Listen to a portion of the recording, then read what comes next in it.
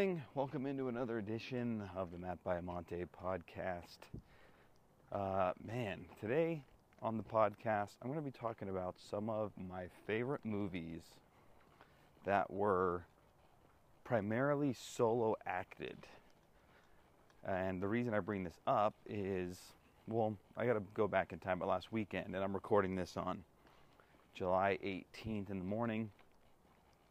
Last weekend here in Utah, I was able to go see Dude Perfect, a phenomenal YouTube channel, perform a live show in Salt Lake City. And it was a lot of fun. Dude Perfect they are one of a kind. I mean, you got to tip their cap to what they've built. They have over 50 million subscribers. If you've never seen them, I highly recommend you go check them out.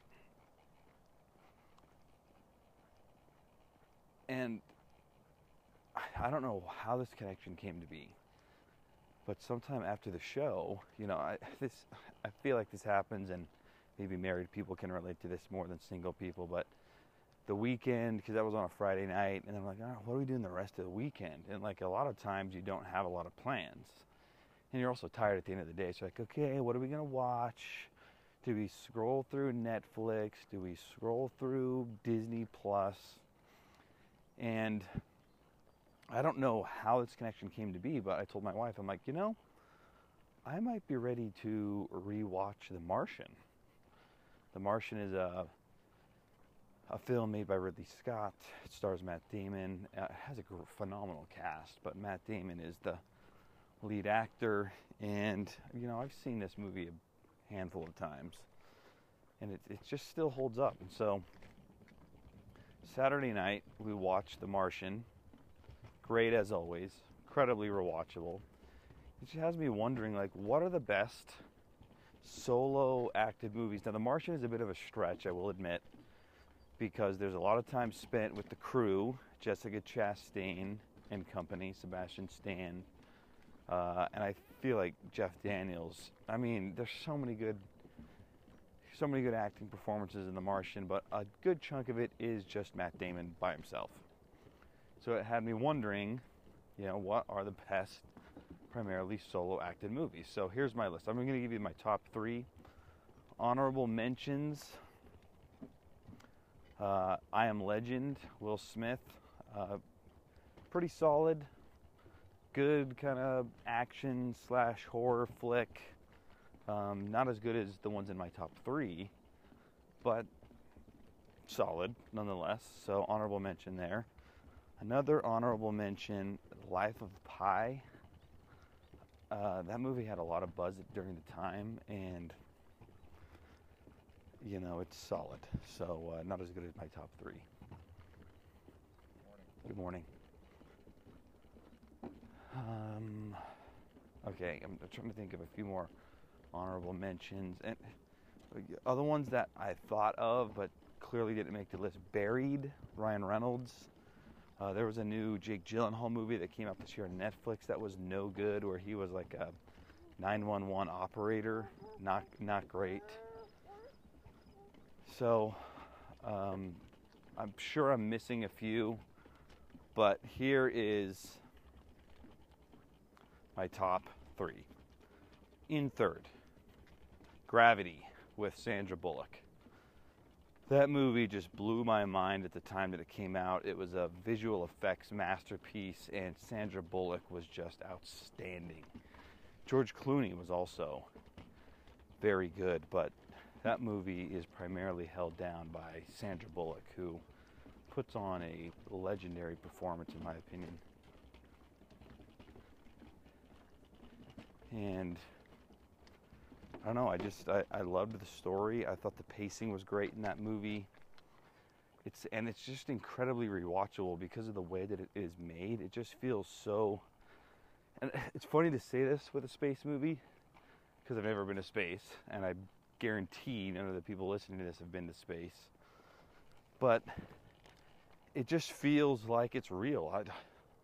I don't know any other way to explain that, and there's obviously a reality reference point on space, but it just feels legit. So I don't feel like there's a moment in Gravity where you feel like this is ridiculous, which when you're trying to have a movie like Gravity be serious and pull on the emotional beats that it's able to,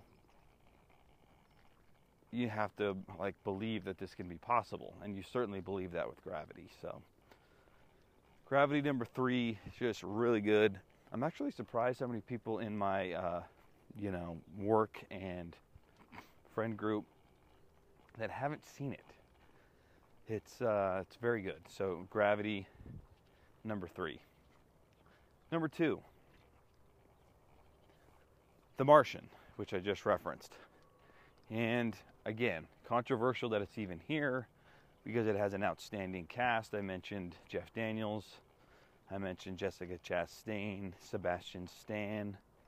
There's a Mara sister in this. I can't remember if it's Kate. I think it's Kate Mara. But there's a big cast. However, what is the movie known for? Where does the movie really hit home? I think it's the scenes when Matt Damon is left alone on Mars. And he does such a phenomenal job. I mean, there's some really complex scenes in there that he has to solo act. Taking out the shrapnel from the wound, that could not have been easy. I loved the scene where there was the disappointment in the rover after his base blew up because of the pressure was unstable. So he just did an outstanding job. It's just so rewatchable. So I'm gonna say it is primarily solo acted. Look, none of these movies are solo acted from start to finish. There might be one or two that I know of that are. I think there's a Robert Redford movie where he's like on a boat. I'm trying to remember what the name is, but it didn't capture my attention. I don't even think I finished that movie. So, but does the movie and its popularity, does it come down to the solo actor? I think The Martian does.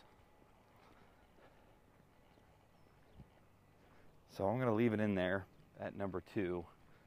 And good ending. Just, The Martian is so good. It's really good. Number 1. This should not come as a surprise. This is not controversial like The Martian is. And this movie is universally beloved. It's come to my attention that the younger generation has not seen it, which is a shame. If I were to make a list of, 50 movies that one human being has to see, I think this movie is on the list because it is so good. It's so incredibly well acted. And that movie is Castaway with Tom Hanks. No surprise, right? Castaway is on another level. You go and read the stories that exist out there on the way that they made it, I think adds to it. Good morning. I mean, they took a whole year off for Tom Hanks to lose weight and grow a beard before they filmed the island scenes. Amazing. I think that Robert Zemeckis made What Lies Beneath in between shooting Castaway. But Castaway is unbelievable. There's just, I was talking with a coworker about this yesterday who hasn't seen it. There's 4 or 5 scenes in Castaway that if it's on the TV somewhere, you have to sit down and then finish the rest of the movie, wherever that starting point is. And here's the other thing too that's great about Castaway is you want to watch the whole thing.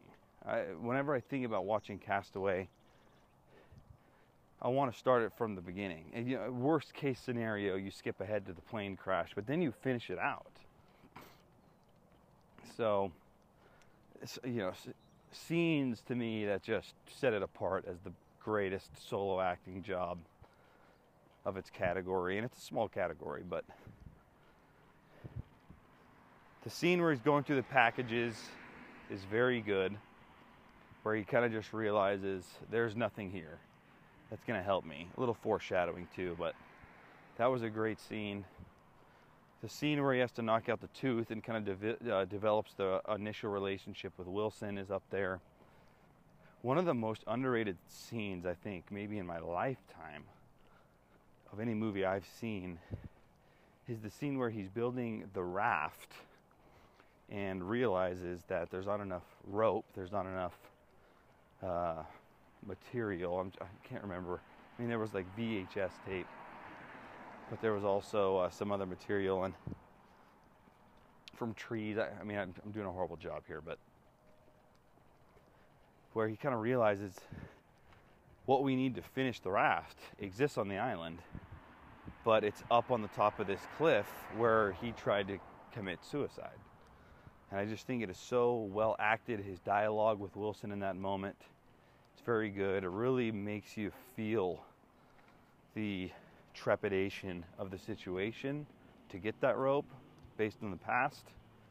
Obviously the scene getting out of the bay, the island. I mean, there's the infamous Wilson scene after the storm. That's unbelievable. And then also the scene when he gets home where, and I don't want to hear anything about spoilers. Don't hit me up about spoilers. This movie's been out for over 20 years, for heaven's sakes. If you haven't seen it yet, that's a you problem. But the final scene with Helen Hunt where it just kind of hits them like, this is what we always wanted, but we can't because of circumstance. That was really heartbreaking to watch. It was just so well done between those two. So Castaway number 1. There's my top 3. Recapping: Gravity 3, Martian 2, Castaway 1. All 3 of those movies incredibly rewatchable. All 3 of them you need to watch if you haven't seen. And there you go. So, oh, I forgot an honorable mention. This would have been number 4 if I was doing a top 4. Do you see the train, Cooper? We just saw a train here on our walk. We see it every morning. It's phenomenal. Number 4, though, it's 127 Hours, James Franco. I really liked that movie, but not as much as these other 3. So there you go. And I'm not aware of any movies coming down the pike that are going to sneak into this top 3 anytime soon. All right, well, thanks for listening to my little list here on movies. And there's a really loud train here, so we'll end the podcast there. More sports to come on the podcast for sure, but thanks for listening, and we'll see you next time.